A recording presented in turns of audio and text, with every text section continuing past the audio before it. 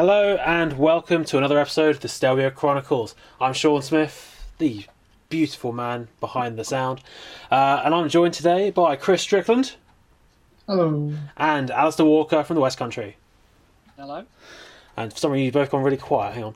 Right. So today in Stelvio Chronicles we're going to be talking about the absolutely pinnacle of motor racing, the British Touring Car Championship. Aren't we? Yay.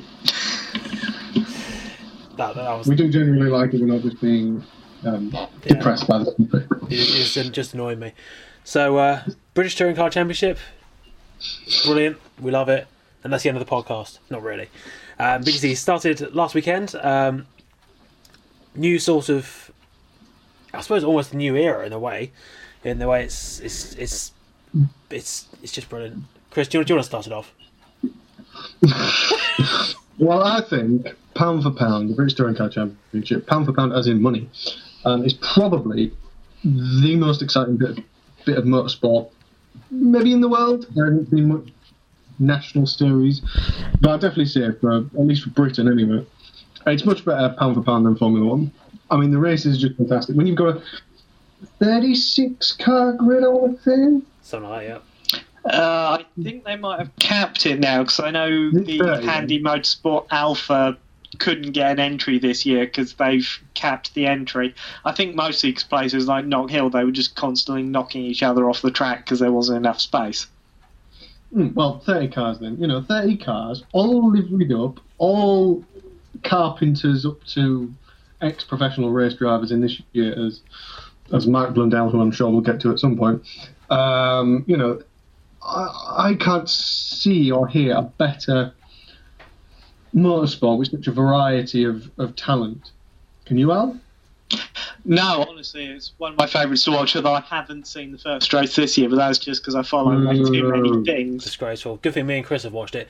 So, going into BTCC, we're going to talk about the new season, look at the free races, well, me and Chris are going to look at the free races which happened last weekend, and we're also going to talk about the BTCC in general, look at a bit of the historical side, which we all have some insight on, and it's going to be a good show. So, let's crack on. BTCC started at round 1 this year, 2019, at Brands Hatch Indy Circuit. I think it's their normal first round stomping ground these days. It is, yeah. It tends to be the season opener. Yeah, so they had, obviously it's about 1 minute or less lap time. Front wheel drive versus rear wheel drive in terms of their production based touring cars. We had a 1, 2, 3, 4, 5, 6, 7. I counted about 10 manufacturers, or at least different types of cars from different manufacturers, and it was a cracking show. So let's start. So before we get on, we should say the defending champion going into 2019 was Colin Turkington, and we had a. What's he driving, John? I've got this written down. I'll tell you, John, he's driving the best-looking British touring car I've ever seen for a very long time. It's a 330i 3 Series. Obviously, it's not. It's something totally different, but its silhouette is that anyway. And it's in its BMW Motorsport livery. Even Andrew Jordan's Pertec sponsored livery are stunning cars. I think I actually prefer the Pertec one from the photos I've seen, but the Pertec one is pretty good in its own way, but I'd lean more towards the BMW Motorsport one. Yes. So BTCC, it's the new car. That is the I think the newest of the cars on the grid. It's the new 3 Series. I think it is. Well, they've also got the Corolla. Oh my god, yeah. Yeah, there is the Corolla. Yeah. I think what's quite nice about it is, I can't remember. I think it was the boss of West Korea Racing stated that it's the first time they've had a car that looks like a touring car should, and I think he's spot on, because as nice as it is to see all these hatchbacks, there hasn't been that many saloon touring cars, which is obviously, where BTCC had its name from. And I think to see a Saloon 3 Series back in the championship is just, it brings a breath of fresh air to the silhouette. It's weird because it looks so much like a normal road car. It actually looks out of place on the grid, which is quite funny. But it also reminds me of the World Touring cars from like 10 years ago, when BMW versus Seat was the big fight. But under the S2000 regulations. That's right. So what are the current regulations are? The current regulations in the BTCC? Yep. Yes. They are the Next Generation Touring Car, or NGTC regulations. They involve a lot of cost saving and common parts. So the cars are all based on a road going monocoque. So the centre section of the BMW, the Merc, the Toyota, they're all the same as the road car. The difference is the front subframe is completely removed from the road car, and a tubular steel universal subframe is bolted onto the front. Another tubular steel universal subframe is bolted into the rear. These parts have control suspension, so every car on the grid shares the same subframes, shares the same suspension. They also have the option of hiring an engine from TOCA, the organisers, to put in the car or build one to their spec. And honestly, while I was a bit unsure about it when it first came out, it is one of the best things to happen to the BTCC in years. Couldn't agree more. It has lowered the barrier to entry for teams by so much. Behind it, Al, who has been the absolute genius mastermind behind it all? That I actually don't know. I think it's Alan Bell, actually.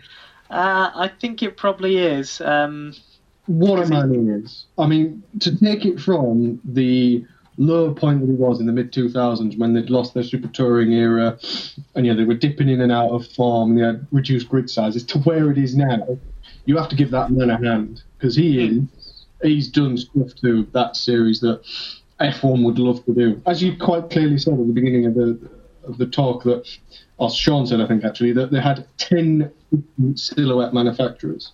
10! And they didn't even have Alfa Romeo in, who was in a couple of years ago because of limitations on grid size.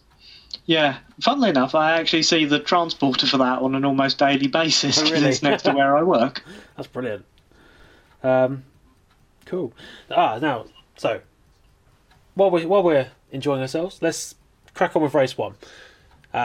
So, Brands Indy Circuit, fog and rain, as is I think traditional in all British motorsport, especially the first round of the British Touring Car Championship. We had the fun. Me and Chris enjoyed this. It was a very fun race. It was basically slicks versus wets. Which did you pick? We started with a wet track, went dry, turned wet again at the end. We had front wheel drive versus rear wheel drive on, which actually made a huge difference on the start line, didn't it, Chris? Oh yeah, God, yeah. I mean, I think it was the BMWs were in the top 5, and I think it was Plato was second. So Jason Plato, who is now in a Vauxhall Astra. He got swamped by all the rear-wheel drive cars behind him and left him for dead. It was amazing. They always have been pretty fast off the line, the BMWs. The 1 Series always were. Yeah, even back to the old 3 Series, they were rocket ships off the line. I still remember when they had to, I think they changed, I think they brought in a regulation or a part change for the first gear, about 5, 6, 7 years ago, where to prevent them from having their rocket ship starts, and they still had their rocket ship starts even after that. Yeah, it was amazing. I think it was weird. I didn't expect. I thought I would sort of expect the front wheel drives to get a better feeling, but I suppose when they're trying to turn and put the power down as well, it does make sense that they. I think he was on the inside as well on the starting grid, so he obviously just slipped and slided over the wet stuff, and as you say, Chris, he got completely swamped. And continued to go backwards through the rest of the race because as we got a penalty. Did he? Remember? I forgot that. Yeah, he got a penalty because he was outside of his grid box. Oh yeah. Because they've clamped down on grid boxes now, where you have to line up behind the line. You're not allowed to line up on the line. So if you're on the line, which I think he was over it ever so slightly, you get a penalty and you got to drive through, and it consequently dropped him to the back. Yeah. Which you didn't. Yeah, as you say, it was quite cool because we watched the first few cars got away, and all of a sudden, about 3 or 4 laps in, all the slick car runners start making their way through the field. First of among which was the brand new Honda Civic of Josh Cook, who went through, overtook Who was it? Who was the Well, you had Turkington, Turkington's teammate that I can't remember, and Andrew Jordan. And I think there was one other up there, I can't remember. Matt Neal was there. Matt Neal was there. Oh, yeah, that's right, Matt Neal. In fairness, Matt Neal is always there. Yeah. He is as much a part of the BTCC nowadays as the tyres on the car. He's starting to look as well. You know the best thing about this new touring car, right? Because it's sponsored by QuickFit, if you look at Matt Neal's Honda Civic, which is a Halfords car, they don't have QuickFit on the car. No, not on the bumper, no. No, not on the bumper. They would have the license plate. Yeah. They would have... Normally, it would be the title sponsor, which would be QuickFit, but because it's a Halford-sponsored car, Halford sort of turned around and went, we don't want a rival competitor on our car, so do something about it. And they changed it to Dunlop. Which I think is cool. I didn't notice it until the commentator said so. It was awesome. But anyway, so race, it was literally just, there was a lot of pack racing, essentially, through the corners. A fair few little knocks, which was fun to watch. I particularly enjoyed watching Lewis Hamilton's brother acting just like his sibling and hitting people. So one of which he did quite well at the beginning of the race. Give him credit. He was up to about 12. No, he wasn't. He was 20th. He was. No, wait. No, it was in the top, like between 10 and 20. Really? I don't know. I didn't pay attention. Yeah, then he dropped back quite quickly. But either way, he then hit leader Josh Cook as he was lapping him, which I thought was, that's definitely runs in the family. But no, it was cool because Josh Cook in the Honda, he took the race win eventually from Jake Hill and Tom Chilton, who's now he's old now. Tom Chilton. He's old. I still remember when he was in a Vauxhall Astra. So do I. Oh man! And he was a babyface young'un. Exactly. He's finally He's gone through puberty now. He's a mature, level-headed. Hopefully, going to win. We never know. Anyway, but Tom Chilton was third in top 7 independent drivers in that race. Top 7. Sorry, what? Top 7 independent drivers in the race. Oh, sorry, you're on about all the top 7 were all independent teams. Yeah, in the first race, yeah. Yeah, that's a pretty good stat, considering you don't need money in a works backing to win the race. No, it's... Well, that was a big thing about the regulations, in essence, was they wanted to... Because a lot of race series are struggling to attract manufacturers these days. I think the BTCC wanted to make it easier for small teams to have a genuine shot at it. Well, yeah, you look at Rob Austin when he was driving his Audi Sherman.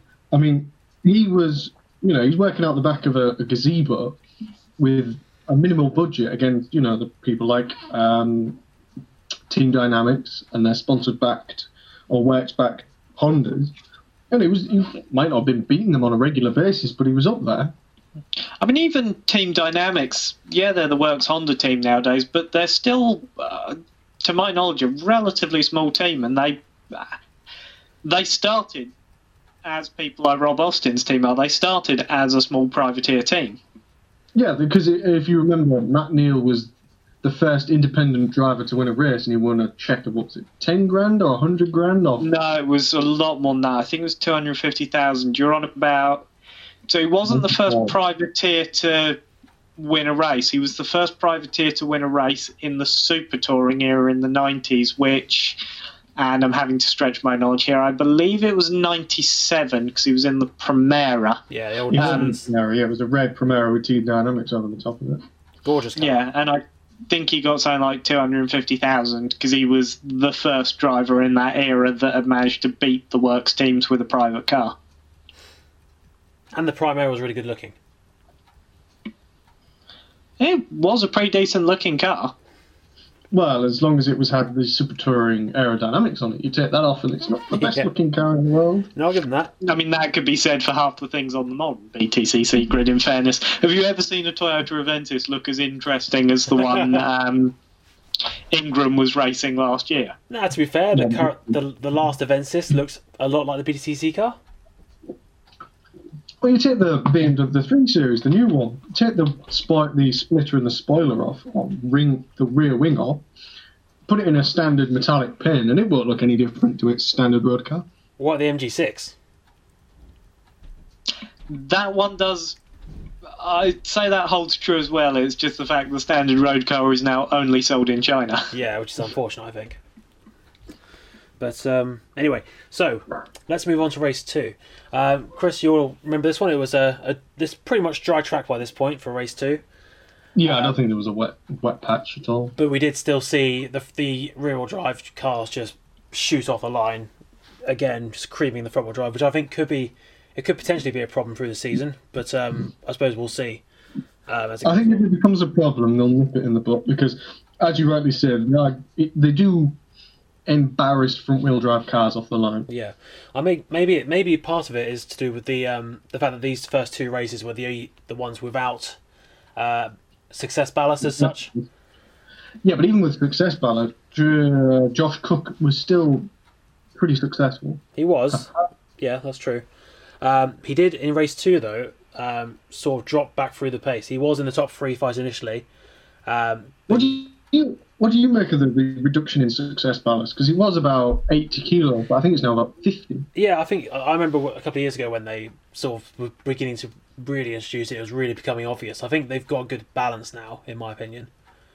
I personally don't like success ballast full stop, but it does help with the closer racing and also, just making it more dynamic, like it did do this weekend.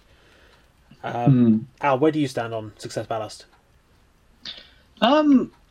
I think in series like the BTCC, it's actually been very effective because there's a lot of races in a BTC season. There's, 10 rounds in a year, and each one has 3 races. So there's a lot of races in the year to get through. Yeah. And I think it stops it being a whitewash. I'm less keen on it in some other series. Another one that I know of that uses it, momentary aside, it'll only be 1 second, is the Japanese Super GTs use success ballast. I'm not sure it's such a good formula for endurance racing, but I think for short, sharp touring car racing, I think it's a good tool. Yeah, I agree. Well, as you rightly say, sorry, Sean. No. As you rightly say, Al, in endurance racing, because I'm pretty sure, is it? It's the WEC GT Pro teams have success balance, don't they? No. They have balance of performance, which is a different animal entirely, which the BTCC use as well, actually. Do they? I didn't know that. Well, yeah, in endurance racing, it's a bigger issue because, in touring cars, that if you've got success balance, you're going to use your tyres up more, whereas in endurance racing, it's the same thing. But obviously in endurance racing, if you can make your tyres last a stint, then that's a good thing. But obviously in the BTCC, success balance just affects the performance over a lap as opposed to any external factors like your tyre wear, to a certain extent. Does that make sense? Yeah, it does. It's as I said, I think it's a good way of sort of balancing the field and making close racing, as we did see in these couple of races. So in race 2, going back to it, Ash Sutton and Andrew Jordan, they were the ones sort of vying for the main positions, initially with Cook, who fell back. We then saw a lot of sort of like rubbing racing, I think it's fair to say. Classic BTCC racing. Yeah, classic racing, really. But we saw Andrew Jordan in the BMW take the lead from Ash Sutton on, I think it was lap 17. The BMW is rapid in a straight line, that free series. There's no denying that. Yeah, I don't quite know why, because the only thing I can assume is it's the aerodynamic difference, because as we know, the engine is a standard engine to a certain extent. And the only thing I can think of is the gearing or the aerodynamic efficiency of the BMW. It could be gearing. It'll be the aerodynamics, because while the engines aren't a standard spec, the BMW, I believe, does use a BMW engine, because it's just an option to have the TOCA engine. Teams are equally entitled to build their own. Right.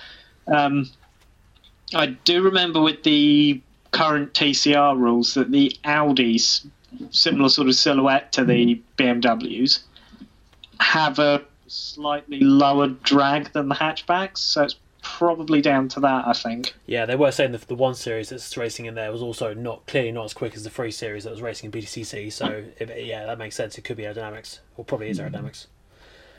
Especially when I think they all use the same gearbox. Yeah.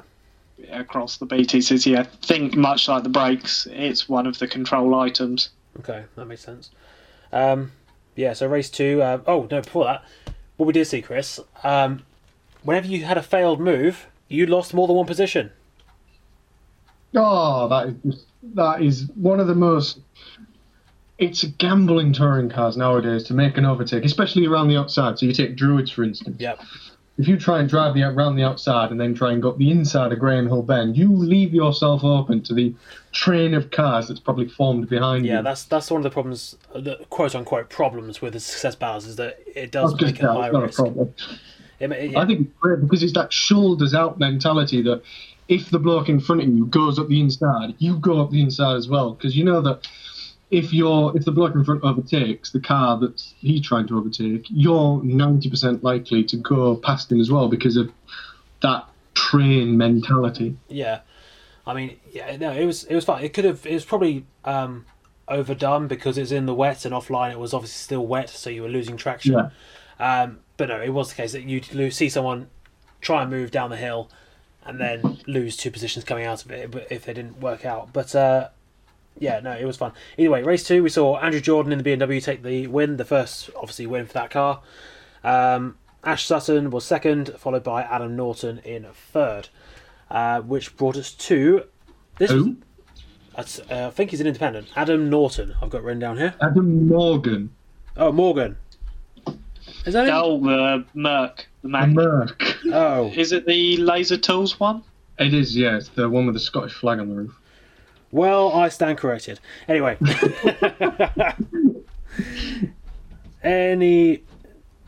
Oh, yeah, it is Adam Morgan. Never mind. I should probably check Wikipedia first. Anyway. Point being, that came third. It was a good race. Then it came to race 3. And this was the interesting part, where they do a sort of random reverse grid thing. A sort of lottery. It's random, but it's a reverse grid. Yeah, but it's a sort of lottery. Someone picks a ball out of a hat, and it's a random number. What's the point of that? Why not have a fair, consistent number? I think because what it does, it encourages drivers in race 2 to keep pushing, because you don't think, right, I'll stop here in, say, 8th, because I know it's going to stick me on pole for race 3. Yeah, that's a good point. You keep fighting for every point, because you don't know. You might stop there in 8th. They might draw a 7, so they reverse the first 7 cars, and you're still sat there in 8th. That's a good point. I should now remember the World Touring cars. When we used to have all the manufacturers there, you used to see drivers literally slowing down to about 10 seconds a lap to let everyone through so they could have 8th place. And that did really detract some of the races, so that's a good point, actually. Yeah. But anyway, they had the reverse grid. It was now in the dry, more or less. Again, it was, more or less dry. Again, the FRs, the front engine rear wheel drive cars, just went off the line faster. Who was it? It was Stephen Jelly. Went from 6th to 1st place in the first 2 corners. What was he? Oh, it was in the Civic, wasn't it? The old Civic. Was it a Civic? I thought it was a BM. Hang on. No, Stephen Jelly's in the Auto Aid Civic, I think. I should really look these things up. Yeah, so should I. Either way, he had a fantastic start. He passed literally the front 5, and took the lead. And I don't think anyone. Well, no, we did see him again. Matt Neal was also up there. I think he got the reverse grid pole, didn't he? And on lap 7, he took the lead from Stephen Jelly. Chilton also overtook Jelly for that position. And those two began to pull away. And then we saw, for a couple of laps, it was quiet as everyone sort of settled down. The front 2 went off ahead, and we saw a big train of cars behind 3rd and 4th place, which then saw Sutton have a crash, didn't it? When he got sort of knocked out coming down the hill. That was a shame, because it wasn't really his fault. He just sort of got boxed into the car to the left of him and spun him round. Yeah, ripped the rear bumper off and the diffuser. Sorry, not left, right, because he went up the inside of Surtees. Oh, sorry, went up the outside of Graham Hill. Yeah. And then Stephen Jelly is in a 1 Series. Oh, so it was a BMW. It was a BMW. Hey, just not the one I was thinking of. Anyway, so yeah, he had that great start. He started going backwards through the race, but he still did well. Sutton had that crash, as we said, which coming down the hill. Chilton then took the lead on lap 13 as Matt Neal's tyres began to go off with the success ballast. And on the line, Tom Chilton won it from... who's that? Who the hell have I written down there? Hang on. I've written down... Rory Butcher. Well-known person, yeah? Yeah, no, you're right. It is Rory Butcher. Good. Is he one of the old shape Honda drivers to my memory? Or is he... He is one of the old shape Honda. You are absolutely correct, and he's definitely not in a 1 Series BMW. Is that Eurotech running those cars still? It's the Auto-Aid Cobra Sport outfit. Are they the ones that had the Audis the other year? They did run the Audis, yeah. I think basically they bought Euro Sports old Alphas. Sorry, old Civics. I don't think Eurosport are in it this year. Eurotech, Eurosport, the TV channel. Sorry, yeah, Eurotech. Yeah, Eurotech are in it this year. Okay.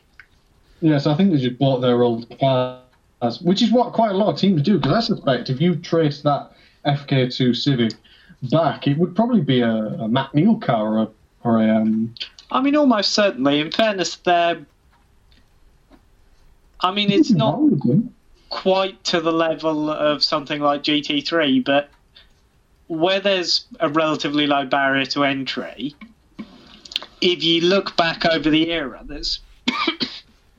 my apologies. Several cars such as the Vauxhall Insignia, some of the earlier Ford Focuses. There's several cars and the earlier Audis that aren't competing. So they're out there. A team could go and buy one of them because they have several universal parts, including this option to lease an engine.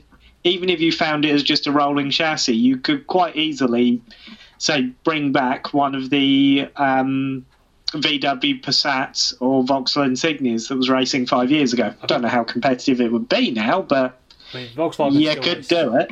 Volkswagen still race the CC. Sorry, Sean. Sorry, the Volkswagen. I was going to say Volkswagen are still one of the independents with the Volkswagen CC, which is basically a Passat, but right, but it's a slightly different body to the Passat it's I more think coupe. was racing 5 years ago. Well, I was going to say, isn't the CC 888's old car? Is it 888?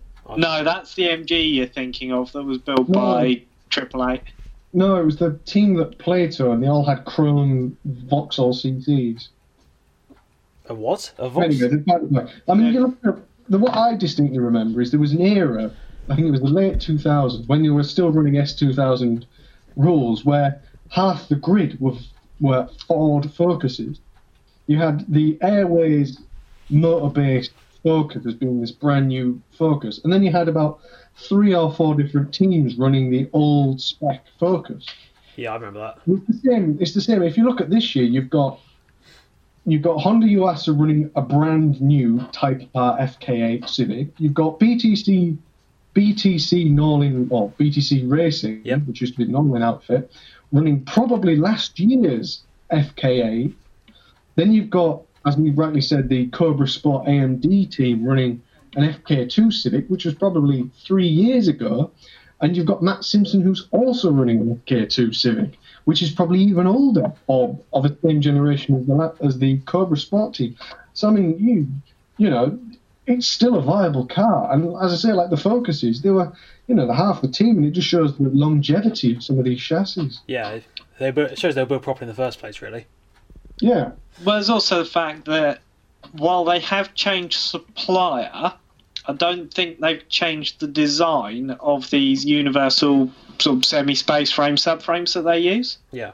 Yeah. I do remember, and this was probably about 4 or 5 years ago, they changed the suspension supplier and they were finding some slight differences in handling between the new and the old version. However, I believe they are fully compatible with... I think you could update a car quite easily. Going back to race 3, just to finish it off, the final order, because Tom Chilton got a penalty for hitting, I think it was Matt Neal, or someone else. Rory Butcher, yeah, that's his name. Rory Butcher won the race from Tom Chilton. Third was Stephen Jelly, because Matt Neal's right-left suspension arm or toe link fell off on the last lap. I think that penalty was a bit high. A little bit, but I don't think... Because, I mean, Robin is racing, and it was unfortunate that... I think if it hadn't broke his toe arm, he'd got away with it. But because it broke his toe arm, they were like, well, we can't just leave that alone. You've literally ruined Matt Neal's race, therefore, here's a penalty. Yeah. I mean, in fairness, is there anyone on the BTCC grid at this point that hasn't hit Matt Neal? Probably not. Not because he ends up in a lot of accidents. It's more what I was saying, that he's been there forever. Yeah, exactly. I mean, it probably is everyone. But yeah, I mean, Matt Neal was quite annoyed with Tom Chilton's move. What's the final corner at Brands? The one that goes right. Yeah. Cascade, isn't it? Anyway, coming into there, Tom Chilton did a brilliant move up the inside. I say brilliant, he hit him and nerfed him halfway across the track, out-dragged him down the straight, which isn't straight, and to the lead, and that's what cost him the penalty, which, yeah, slightly damaged Manuel's car, and that caused the toe link to undo itself. But no, it was a good... I think me and Chris will agree, it was a very good weekend of racing on the BTCC. It was very... even just the support races were fantastic. I didn't see those, but... What's fantastic about the BTCC package, the ITV, who I think are doing an incredible job with Steve Ryder, Paul O'Neill, Tim Harvey, and I forget the commentator's name. I think they do one of the best all-round packages ever. I think, to be able to sit down and be entertained from roughly 11 o'clock in the morning to about 6 o'clock at night is just, and it doesn't get boring. It's not, maybe some of the races get boring, like the Formula 4s and Porsche Carrera Cup stuff, but, you're not bored. With Formula 4, the issue there is mostly that only about 5 people ever turn up. Oh, really? They've struggled for grids in recent years, but things like the Clio Cup, the Ginetta Juniors, the Ginetta Super Cup, they all provide great support racing for the BTCC. Yes, I mean, so now... Sorry, Sean. No, I was going to say, so now we're sort of done with those 3 races, we can now sort of just go into BTCC in general, which it does include these the support clubs, which we've kept doing anyway. Jumping the gun. Yeah, I feel sorry for the Clios, because literally as soon as it was announced that the Mini Cooper Cup, or whatever it's going to be called, is taking the Clio Sport, it's taking the Clio Spot, it's literally annihilated the grid. I think there's only about 12, 13 cars on the grid this year. That's I actually didn't realise the Mini was taking over for the Clio, but I'd imagine the Mini will pick up, because it's quite a popular car at club level. Yeah. Yeah. So, I mean, the Ginettas obviously always have their good racing in the juniors and the GT4 Super Cup. Chris, obviously you watched the support races. Was it just action-packed throughout the day, or were there highlights and troughs? I think the surprise of the race was the Formula 4 races, as much as they're a bit dull sometimes. The first race was cracking. I felt sorry for one of the lads, though. He was coming out of Cascades, and it was the last lap. He had a lunge up the inside for the race lead, and he didn't quite get far enough up the inside. His front left was just overlapping the other chap's rear right. Yeah. And it wasn't quite far enough for him to class it as being his overtake. And consequently, they made contact, and the other chap span, and he went on to finish the race in the lead. It was then rescinded, and he got however big a penalty it was.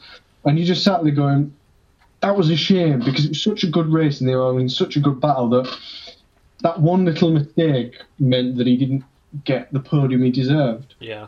That's always a pity. I mean, what were the Porsche Super Cups? Sorry, not Super Cups, are they? They're Porsche Carrera Cups. Yeah. I remember when I went to BTCC years and years ago, they were easily the most dull of the classes. I mean, is that still... they're still dull. Yeah. Don't get me wrong, still dull. I mean, the Brands Hatch race was all right, but it wasn't the most exciting thing in the world. Yeah, I mean, Al, when did you last go to a BTCC race? It would have been 2017, the final round of the championship, because it was when Ash Sutton took the title in the Subaru. Yeah.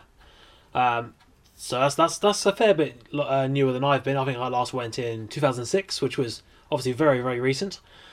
Chris, when did you last go? To a touring car? I don't think I've ever been to one, but I will be going to one next weekend. Oh, really? Which one's next weekend? Donington Park. It's like 10 minutes up the road. That sounds quite enjoyable. Just watch Crane cars and see a man randomly shouting and waving his arms. That'll be you. Then behind that man will be Chris, very embarrassed. Exactly. So Chris, we're watching the first race. Which, apart from the obvious BTCC races, which were exemplary, what would you say is your next biggest, the one you're most looking forward to next? Probably, I think for action, I don't think you can pass up the Ginetta Juniors because of how inexperienced they are and how determined they are. Yeah, determined they are. You know, you can't watch a race without somebody spinning off and a bonnet going up in the air. Yeah. But I think for actual on-track racing, I think the Ginetta G55s, I think it's the Ginetta Super Cup now, I think they're called. Yep, GT4s. Yeah, they're not quite GT4 spec. It says it's on Wikipedia. They're producing cracking racing. Because you get the Pro-Am and the Am... you get the Pro and the Am category, and, you know, you get some good racing. It can go in the way of the Porsche Carrera Cup stuff, where it gets a bit processional for obvious reasons, with it being aero-demanding and so on and so forth. But I think because they're not quite as experienced as the Porsche Cup drivers, you get a decent amount of racing. So I'd probably say them. Yeah.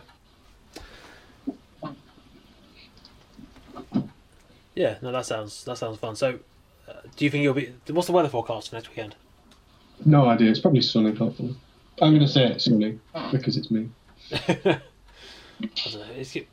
It could be a laugh either way. I mean, at least if it's sunny, we'll get the idea of how big an advantage the front-wheel drive versus the rear-wheel drive cars will be in the BTCC.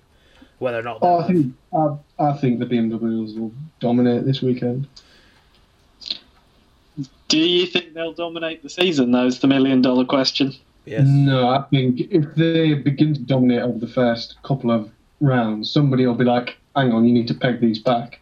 Or they are, as you say, going to dominate the season. I'll say the thing with that, though, is I think it's impossible to call most of the time. I was setting you up a bit, admittedly, Chris.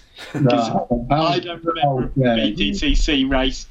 I don't remember a BTCC season in the last 5 years where it's been decided before the last race of the championship. Not even the last round, the last race. I still remember when Turkington won, not his last championship, the championship before. Was it Turkington? No, it was Shedden in an FK2 Civic.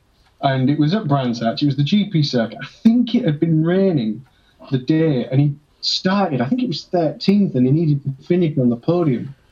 And I remember watching his drive, and what a determined drive it was. If you can find it, watch that race, because it was a cracker. He scythed his way through the field like nobody's business, and he ended up getting to where he was and ending what was one of the best drives I think I've ever seen. Was that when it was basically, that car was like almost brand new, and it was him versus Matt Neal for the title, like most of the way through the season? Something like that, yeah. It was that car when it was pretty new.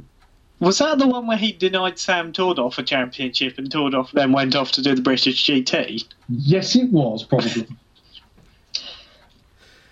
That's cool. Yeah, it was that season. When you look at the drive he did, because of how good he was, you kind of throw out that, was he cheating because of how good he was? 100% I don't think he was cheating, not in a million years, but you sort of look at him and go, have somebody turned up your turbo a bit much, or have you been allowed less weight or something like that? But, I full marks to him because it was an incredible drive. And I think he nearly did something exactly the same either last year or the year before, or whenever he was last in the championship. Oh, it would have been 2017, I think, because he and Sutton, the year I was there, were there was nothing between them coming into the last race. I think he damaged a toe link, didn't he? Yes, no, it was the penultimate race. He damaged the toe link, essentially put himself out of the championship and handed it to Sutton, who was a very deserving champion, I think. Oh, 100%. He took that Subaru Levorg by the scruff of the neck and made it a championship-winning car. And, yeah, full credit to winning that. Nice. Looking back at some of the older BTCC classes and seasons, I mean, obviously, when you look back, say, 10 years ago, when it was sort of Jason Potato, and who's the Italian bloke, Giovanardi? Fabrizio Giovanardi, yeah, he was 10 years ago. I think he still would have been with Vauxhall, maybe. I can't remember when they left. I know he was in 2007, but 2009's a bit hazy. It was, I remember it was basically, back then it was still very much a couple of teams or a couple of drivers were the standouts of the field. They'd basically win or challenge for wins on every single race. You then have all the customer cars in their Ford Focuses or whatever behind them. So that's where I think the BCC, as we sort of indicated earlier, it's improved massively in terms of its grid unpredictability here. Because I remember, obviously, when I started watching BTCC, it was the brand new, at the time, 2006 Honda Civics, and the Integra, I think, was still there, actually. And they were against the... Oh, a Honda Integra in Halford's livery. Yeah, that was the one, against the Seats in, I think it was a yellow scheme of some sort. And I think Vauxhall was still around then with the Astra, but I can't remember. Yeah. Interestingly, two different specifications of car racing at the time. Was there? Yeah, the Seat Cupras and the Seat Leons that followed were built to the FIA's Super 2000 regulations, as were the Vauxhall Vectras in 2007. The Integra, the Vauxhall Astra before the Vectra, and a lot of the cars that you only saw in Britain were built to the BTCT regulations. That's a good acronym. They were the regulations that came in 2001 after the end of the Super Touring era. Yeah. So sort of... In essence, the FIA and the BTCC both had different ideas of what touring car needed. And then luckily we ended up where we are now. Yes, well, that's another rethink where, yet again, the FIA and the BTCC went in different directions, and, well, the rule set from that survived is the BTCC one, because the World Touring Car regulations disappeared into obscurity. Yeah, sadly. I suppose, seeing as we're mentioning the World Touring Cars and what they are now, BTCC obviously have plans for the future with their hybrid introductions coming soon. Do we think it's necessary compared to, just for the survivability of the series with the TCR rules taking over the world, and was it the ETCC, I think it's called, the electric one? ETCR is it. Do we think the BTCC is going to be as strong in a couple of years as it is now?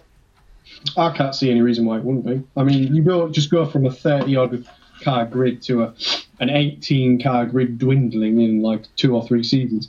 I think the introduction of the hybrid system, as long as it's cost capped and is a standard supplied, and they don't just open it up, I think it will be a fantastic addition, especially if they use it to like a 2009 F1 KERS system, where it's almost like a push to pass. They've just got to be careful to get it right. So it's not too powerful that it's automatic overtake, but it's not weak where it just doesn't. It's just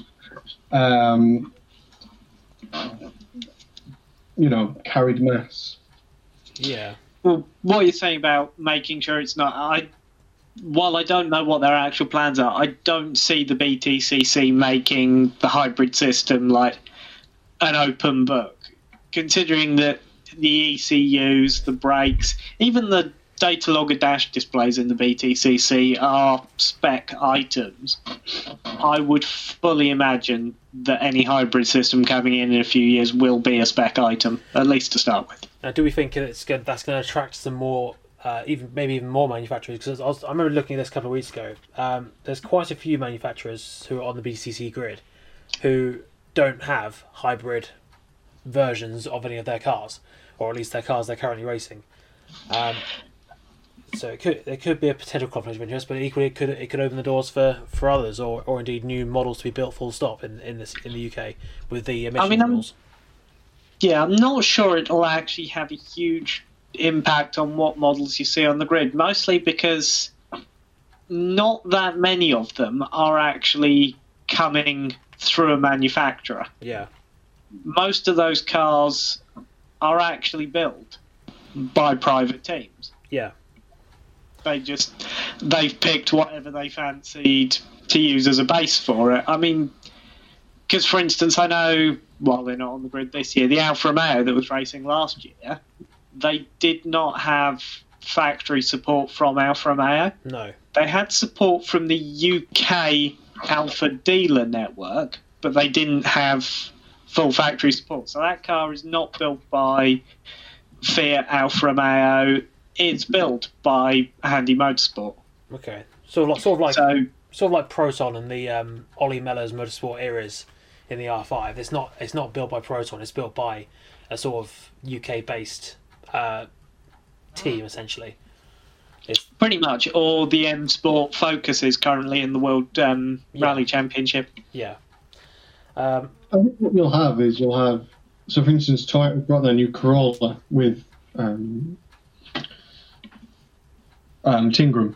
Yeah. I think what you'll have where manufacturers can take the opportunity to add a hybrid or whatever it is they call their electrified vehicles badge onto the back of their cars, they will do. For instance, like the Toyota Corolla is not only a naturally aspirated tail or whatever it is vehicle, but it's also a hybrid. They'll be able to put a big, lovely stamp on the back of it saying it's a hybrid. It's better than that because... do the same with any other car that's on there that has a hybrid system. I mean, the Corolla's a good example because the road-going cars doesn't have a naturally aspirated version at all. Yeah. So it's only hybrids you can buy when you go to the retailers. So I think for the Corolla's sake, obviously this year is going to be an oddity before they bring in the hybrid system. We'll be like, yep, cool. We do hybrids in Toyota. That's all we do. Do you want to go buy one? See it winning races? I think that's I don't think you'll have an increase in manufacturers per se, but I think you'll have a very good retention of manufacturers. Yeah, it'll keep it more. What's the word they use? Having said that, other than the Toyota Corolla, I can't think of any other car on the grid apart from maybe. Yeah, I can't think of any other car on the grid that would run a hybrid system. Maybe the BMW. I don't think BMW got that far yet, as daft as that sounds. Maybe maybe the 3 Series does have a diesel electric. I know Audi do. I knew their new A4 or A6 would have a hybrid system. So maybe you'll see that. But no, I think it'd be interesting to see what that hybrid system brings. I mean, we don't. I think they're only just launching the tender process for that. I think they have. Yeah. So we don't know the details. We don't know the power yet. We don't know necessarily how it's going to be implemented in terms of its amount of power extra it'll give per race or per weekend. Yeah, we can speculate, sure, and speculation's the best thing. It is. I mean, if we're doing speculation, I'd like it just like Indy cars, where you have a set amount of time or boost or whatever, and you can run that down to flat, and that's it. But obviously, that can be different for every driver. But yeah, I don't know. I think it'll be difficult with that type of system because you have to have the storage for it. And if you're trying to reduce the weight of the package, it might be better being a boost per lap where you're regenerating throughout the entire lap, like the F1 2009 system used to be, where you regen over the lap and then you've got X number of seconds per lap. Yeah. But you only have that for that lap. You can't accumulate it over the race. Yeah. I'm just aware of the time here because Al's got some shopping arriving. Al, do you think with the hybrid systems, do you think there's any particular way they should implement them? Maybe put it on the non-driven axle to make them sort of four-wheel drive get across the board, or something like that. I'm not really sure. I wonder if maybe. I'm trying to think. I'm not really sure, in all honesty. I think Chris's idea of the 2009 style F1 is probably as good a way as any to introduce it to the series. Yeah. I mean, I can imagine the BTCC rule makers are putting a lot of thought into this because it's a big change for it, and they've got a good formula as it is. So I don't really want to mess that up. Yeah. Do you think a hybrid system will be too fragile at all on these cars with their rubbing racing sort of mentality? Not really, because I mean it's not like it's got a huge amount of moving components or is easily damaged. It's going to be fairly well buried into the cars. Yeah. So no, I don't think it's going to be fragile. You might have the occasional instance where one packs up and a driver is at a disadvantage, but equally that can happen to any component on the car. The turbocharger, you could pop the boost pipe and while the drivers be in essence screwed for the race. So that's very true. Actually, that's a good point. But of course, that is for next year. It is next year, isn't it? They're doing that. What, the hybrid system? Yeah. No, I think it's a couple of years down the line. Is it? Oh, I've always sooner than that. But anyway, that's for a couple of years down the line. For now, we have the semi-full contact BTCC, which we all know and love. I would say, who do we have for championship predictions? But I think that's absolute fool's errand in the BTCC. I'll put my money somewhere. Go on then. I think it'll be one of the BMWs. I'd put money on maybe Andrew Jordan. So if you were going to force me, I'd put money on Tom Ingram. Yeah? Because it was very close. It was very close last year, and that was a fully private car that was a few years old. Now he's got support of Toyota UK. I think there's probably a lot more development has gone into getting that Corolla in the sweet spot than they were ever really able to with the Avensis. As much as I'd like to agree with that, I think they'll be sort of hamstrung by there only being one car, or is there only other two cars on the Corollas? I don't know. There is only one Corolla, but it never really affected, because the team only ever ran the one Avensis and it never held them back too badly. That's true. I mean, admittedly, as you say, it's a bit of a fool's errand trying to guess the BTCC after one meeting. Yeah. I think it'll be interesting to see where the new Hondas stack up against the new BMWs and the new Toyota once they start actually getting into their rhythm. I think a nice wild card would be Tom Chilton in that motor-based Ford.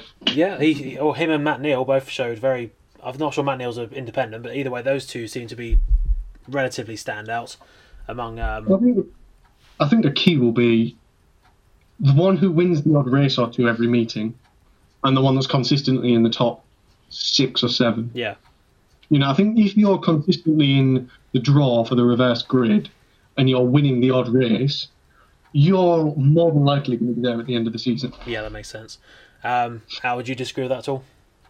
No, I think that's completely accurate. The BTCC is such an unpredictable animal that you just have to try and be consistent with it. You have to finish. You have to finish first. You have to first finish, as they say.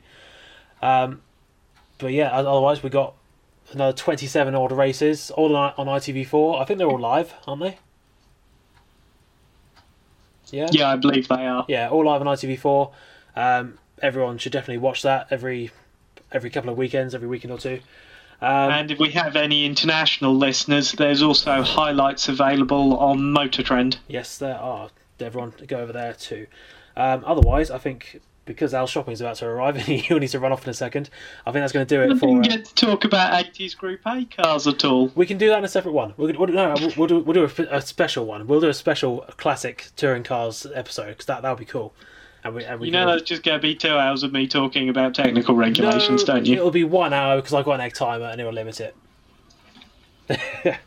Anyway, that's going to do it for this episode of Stelvio Chronicles. Thank you very much for listening. Thank you very much to Chris and Al for joining me.